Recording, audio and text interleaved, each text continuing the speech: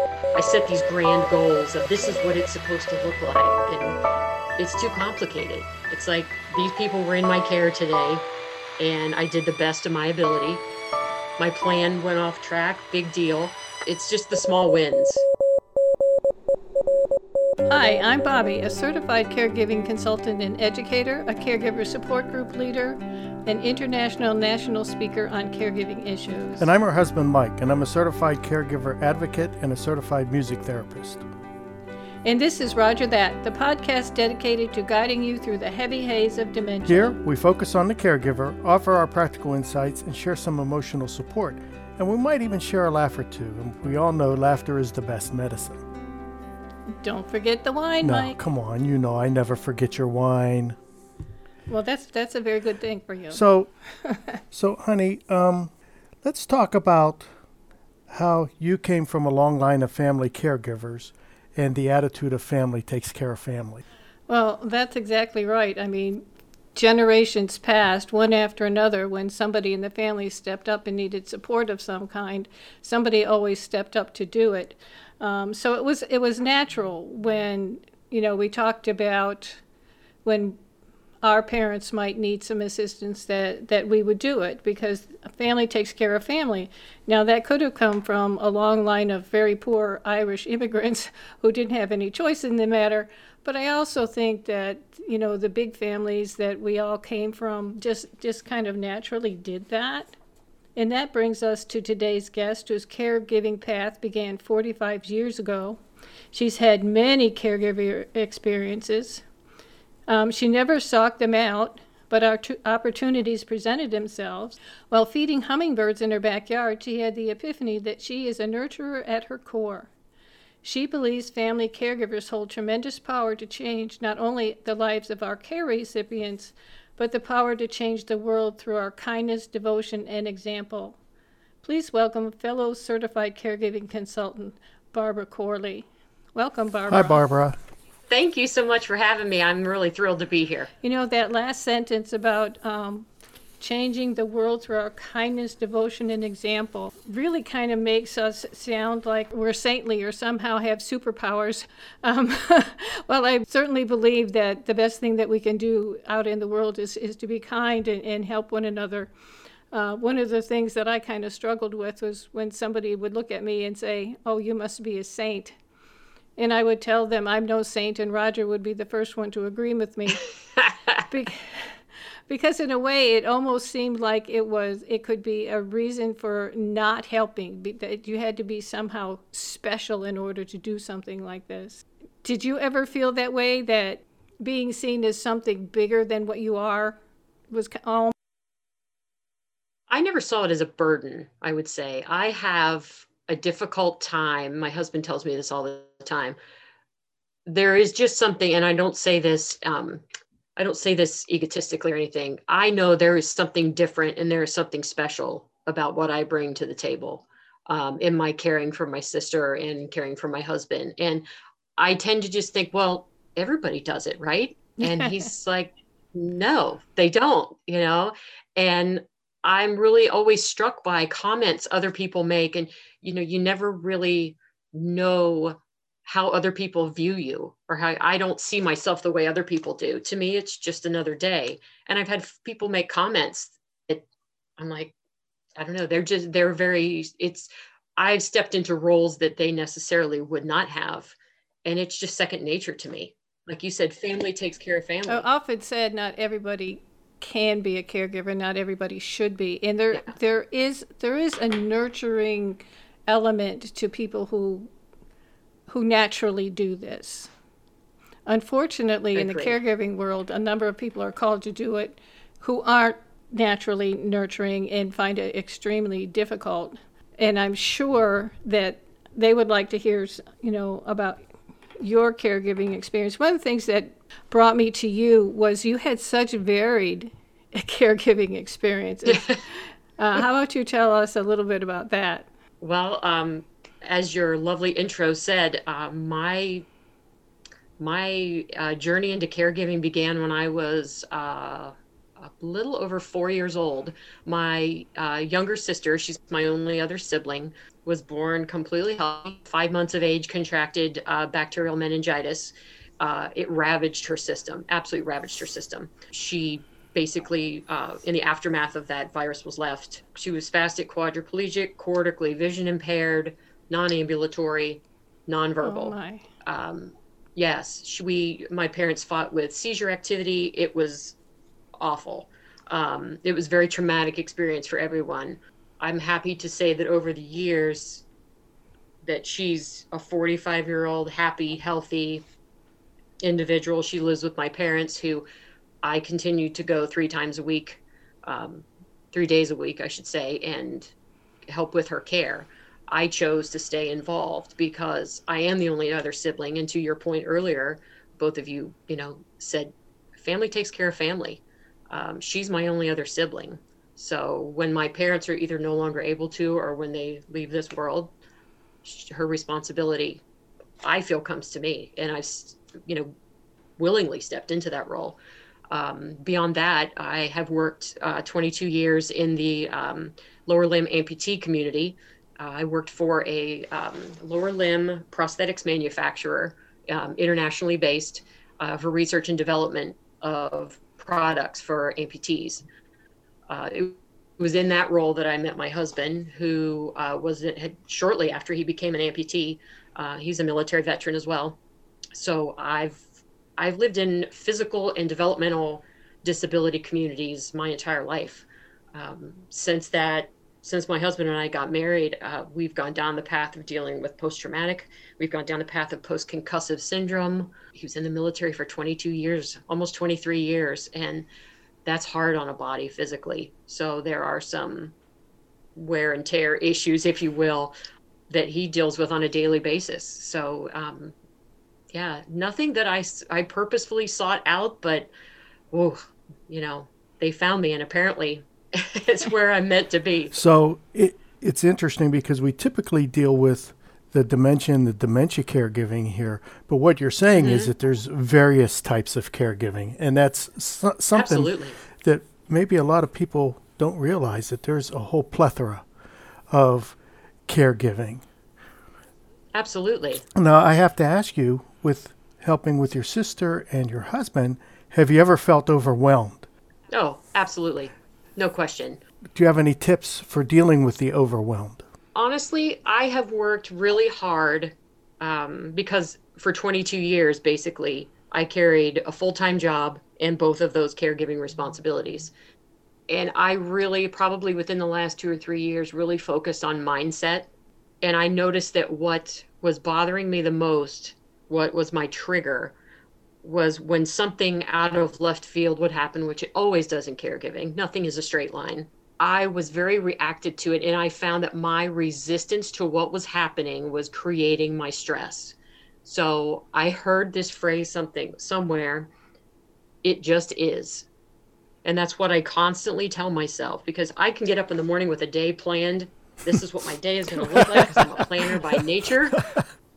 And then something would happen and I would get stressed out, and I would just be like, no, that's not how I was too rigid. And I actually took on the mantra of it just is.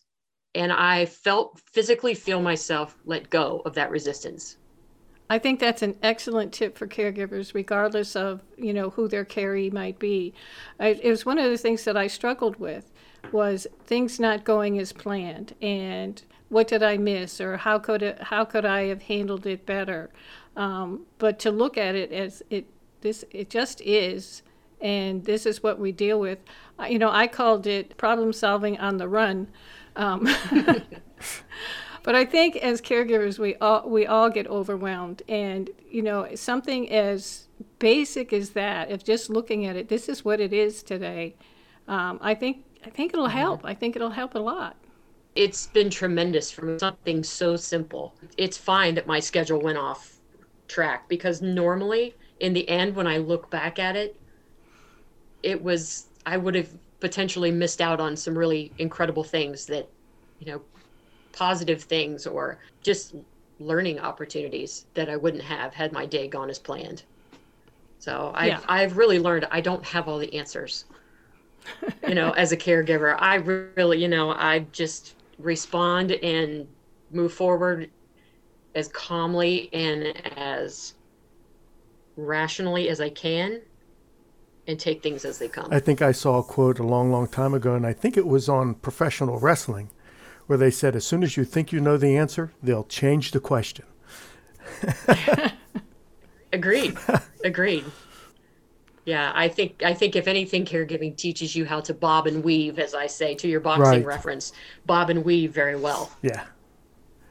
I spent a lot of time praying and a lot of time crying. And Mike spent a great deal of time reassuring me that, you're doing well. You're doing a good job. And I have to say, Roger's doctors and nurses told me the same thing. But in the day-to-day, so often it was hard to believe that. I can absolutely see that. I think we're our own worst enemy in our own biggest critic. And I've always struggled with, people can tell me I'm doing a great job. If I don't believe it, oh, well, I kind of blow it off. It's taken a lot for me to realize, I set these grand goals of this is what it's supposed to look like. And it's too complicated, It's like these people were in my care today and I did the best of my ability and everyone's still breathing and everyone's doing fine. My plan went off track, big deal. It's just the small wins. I've really had to do a mindset shift of it's truly about the small wins. And so many of the small wins are unrecognized and unnoticed by most people. I agree with you. And I really have to stop and look for them. And I'm an optimist by nature. I'm very glass half full. And it's been something I've trained myself to see. And, my day went off track, but fine. But I didn't get to, sit on the front porch with my husband and have a cup of coffee this morning, had my plan gone as it did, So I think it's looking for those, being actively looking for the positive that's happened. And, another thing is you don't realize in the moment something special has happened that's going to mean so much to you later. And that happened a few times with Mike's dad. Even something that wasn't so great on the day. I remember a time when I had gotten him pretty much settled for the day.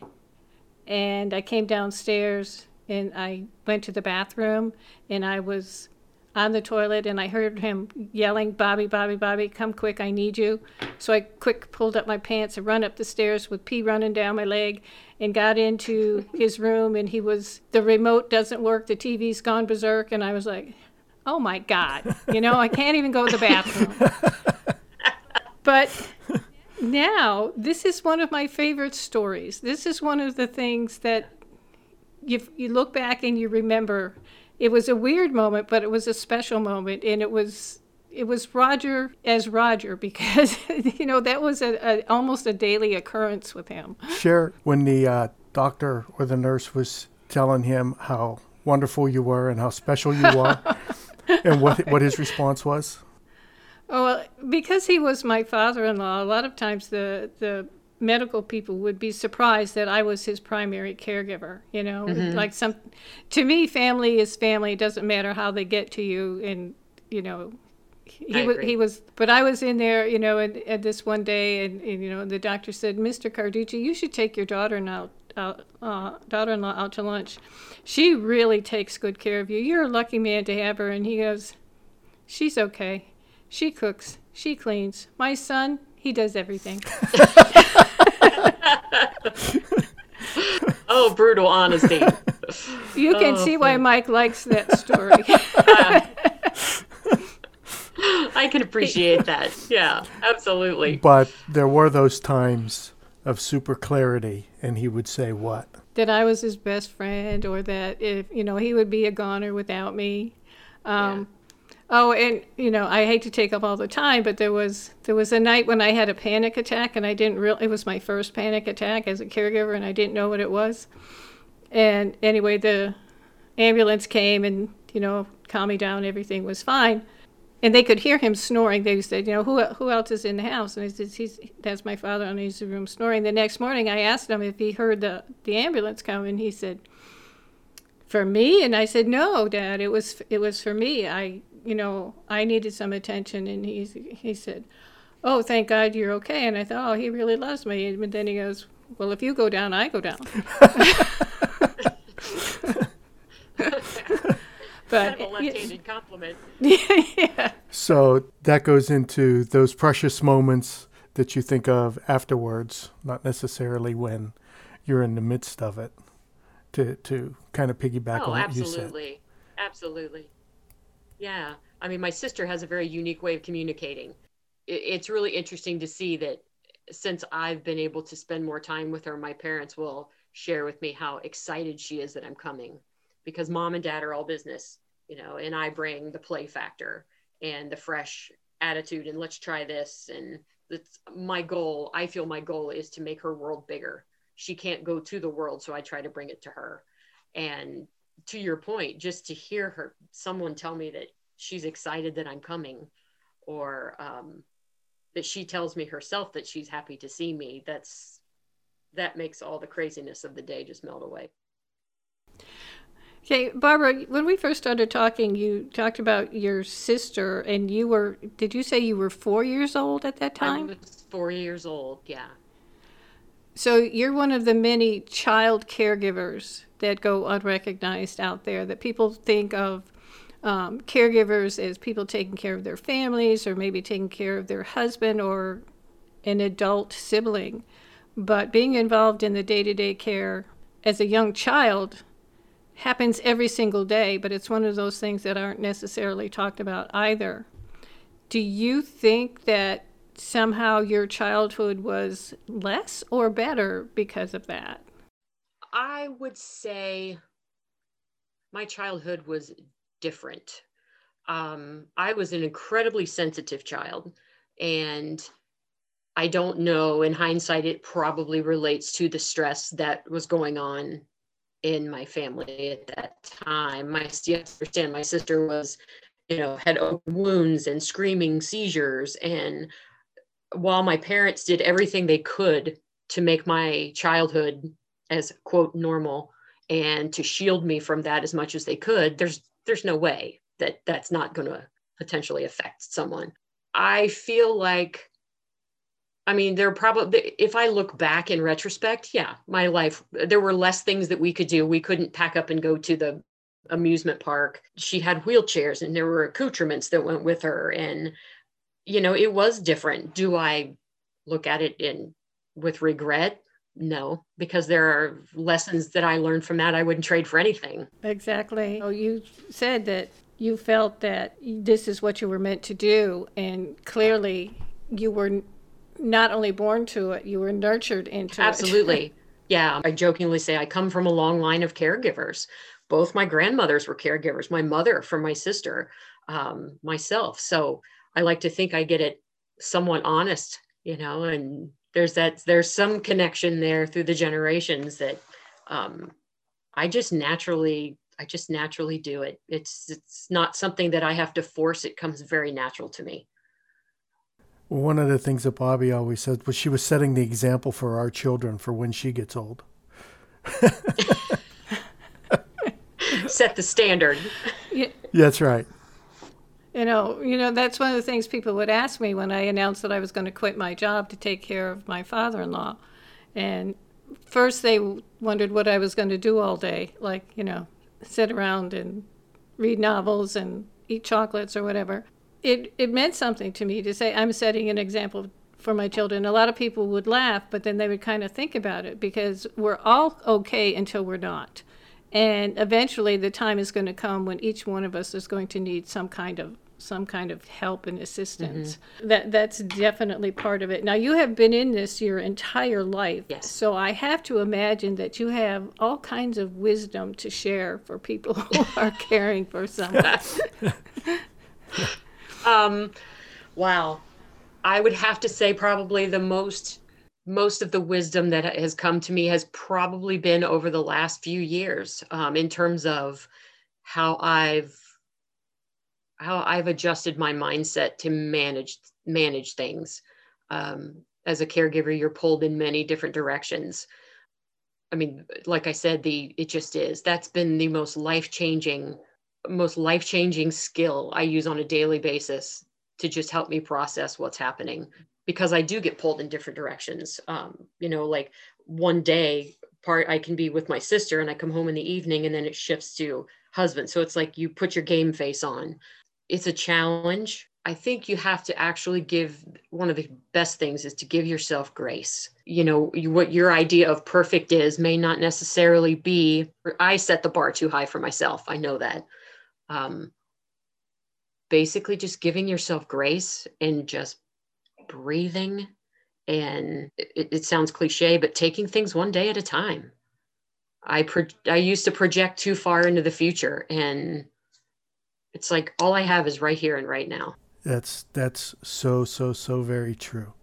Right here, right now. The comment about small wins, I think that helps also. If a small win is getting someone to feel comfortable, by moving them in the bed or the chair, mm-hmm. or a small win is giving someone a big smile and they smile back. As caregivers, those are the moments that keep us going. I called it the hardest job I ever loved, but I didn't love it all the time. Right. I agree with you. And I think that's okay. I think that's absolutely okay. There are parts of it that I don't enjoy. On the grander scheme of things, I mean, with any, when I worked full time, I loved my job. There were parts of it I didn't like. But I think as a I see the value that I offer in the caregiving role much better than I ever did in my 40-hour week, 8 to 5. And that's important to me. I want to make an impact. I want to make, and I don't have to solve the world's problems. I want to make an impact, even if it's on a small, like you said, a small win, exposing my sister to Dr. Seuss on audiobook, and she loves it. Oh my goodness. That's just icing on the cake for me. That's awesome. That makes my whole day, I mean, when you look at it from her perspective, she's visually impaired. So what she sees is limited. She can't just get up and go into the other room. Oh my goodness. Who knows what that does for her?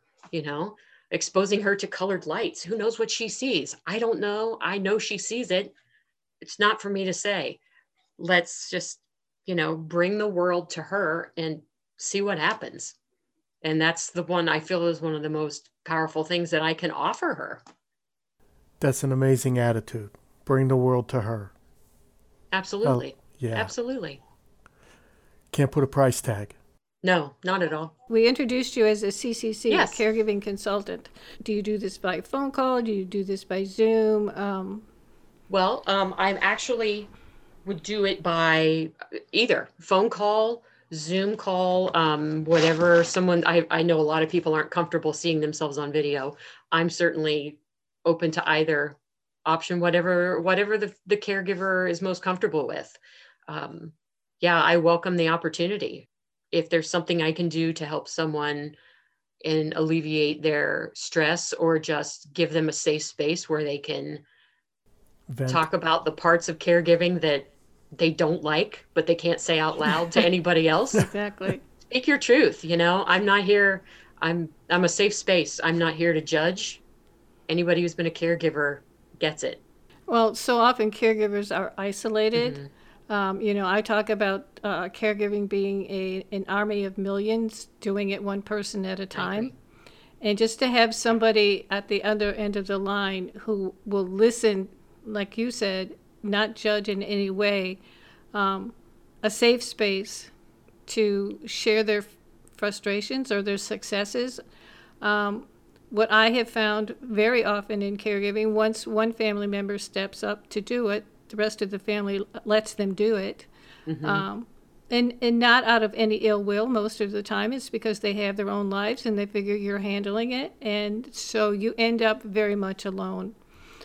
So what you're doing and what I'm doing as a CCC is a big service for caregivers, that's for sure. Absolutely. And, as a sibling, until probably about 5 years ago, I really struggled with the fact that I did not know any other siblings I knew siblings who had siblings with, Down syndrome or cerebral palsy. I have yet to meet anybody who is as actively involved in the care of their sibling as I am.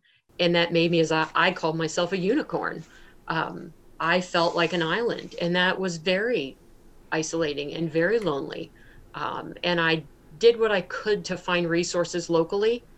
And while it was good for me just to connect with other siblings and accept the fact that nobody has the circumstance like I do, and that being a unicorn is okay.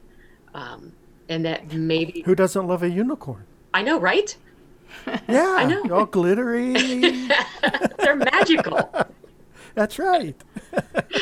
But I've kind of felt like I've accepted and I've stepped into my unicorn role, as you will, if you will, and I'm okay with it now. I really struggled with it for a while, but I'm like, it's okay. It's absolutely okay. Well, a light bulb has just gone off in my head. I mean, I know there are groups, support groups for caregivers, millennial caregivers and caregivers of adult children or whatever. Maybe we need a group for sibling caregivers, for them to know that even unicorns like to play with people that are like themselves. Absolutely. Absolutely. And we all want a sense of community.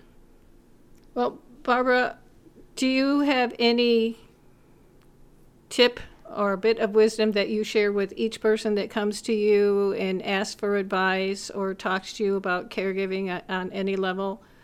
Your go-to? I think my go-to is pretty much just to reiterate what I've said. It's a stop and it's a practice of stopping to step back and just take one thing at a time and be in the now as much as you can. And I know a lot of people say things about mindfulness, and I know that gets big and confusing and kind of muddled in a lot of ways. But it's making the mental shift of setting aside what you think should be happening and just focusing and being in what is happening. And my to-do list will always be there. That to-do list isn't going anywhere, and I will try again tomorrow. And I think it's very important, in addition to that, to carve out some small piece of time or space for yourself. Because if you don't take care of yourself, if you don't put your own oxygen mask on, you're of no good value. You can't be your best self in any of the roles that you play, be it caregiving or husband, wife, whatever, most especially caregiving. And it's to just, Absolutely. it's to carve out some little niche. Yeah, I always start every day reading and I end every day reading. That's always been my go-to, and it's gotten me through a lot of difficult times through my life to, leave reality and dive into a book. But it could be as simple as, just taking a few minutes to walk away from whatever it is that's difficult at the moment and breathing for a while, or stepping outside and screaming for a minute, or crying in the shower, or whatever it is, to let it out. Absolutely. Oh, I find crying to be a tremendous release valve. And if I it doesn't even have to be an ugly cry. It can be just letting off a little bit of, my eyes can get misty, and I can look at things rationally, calmly, and I move on. And I offer myself grace. There's nothing wrong with crying. Everybody has their limit. And that limit is going to be different on any given day. Something that bothers me today, I can blow off tomorrow. And it's just being kind to yourself. Life is hard enough as it is, and it's challenging enough as it is. And we tend to be our own worst enemy and make things harder than they need to be. It's one of those small tips that I offer people, is to be as kind to yourself as you are to the people that you're caring for. Absolutely. Be kind to yourself is a good way to wrap up the episode of Roger That. Barbara, thank you so much. It's been an absolute joy having you on the show. Well, thank you for the invitation. I'm thrilled to meet you both and to have this lovely conversation. I've been looking forward to this. As have we. Thank you so much for being with us. Oh, thank you. Well, Mike, I saw you taking some notes, so I guess you'd have some takeaways. Or was I just doodling, huh? No, actually, I did take a few notes. And, I think her saying it just is and just accept the fact that it just is really, really important. And that goes hand in hand is what she said there towards the end. Be in what is happening now, not what you think should be happening. And those two things go hand in hand, and so very, very important, and we lose sight of that. And another important point that she brought up was give yourself grace. Always give yourself grace. Caregivers are doing an incredible, incredible job, and you should give yourself grace. It just is. And when you think you don't deserve it is exactly when you need it most. And you probably deserve it most. You can find more information about Barbara on our show website at rogerthat.show. This has been Roger That. I'm Bobby. And I'm Mike. And we're dedicated to guiding you through the heavy haze of dementia. So please subscribe to the show, go to iTunes or the Roger That Facebook page and post a review, and follow us on Facebook and Twitter. If you have a question or issue you'd like for us to address, please post on the Roger That Facebook page. If you would like your identity to remain private, you can direct message your question on Facebook and we will answer. To find out more about us, head over to rogerthat.show. It's Roger, RODGER, that.show. Roger That is produced by Missing Link, a media podcast company dedicated to connecting people to intelligent, engaging, and informative content. Also in the Missing Link lineup of podcasts is the Designated Drinker Show, the podcast raising the bar on craft cocktails. Here you meet interesting folks, enjoy boozy banter, and learn how to make craft cocktails from a master. And if you're looking for a whole new way to enjoy theater, check out Between Acts, an immersive audio theater podcast experience.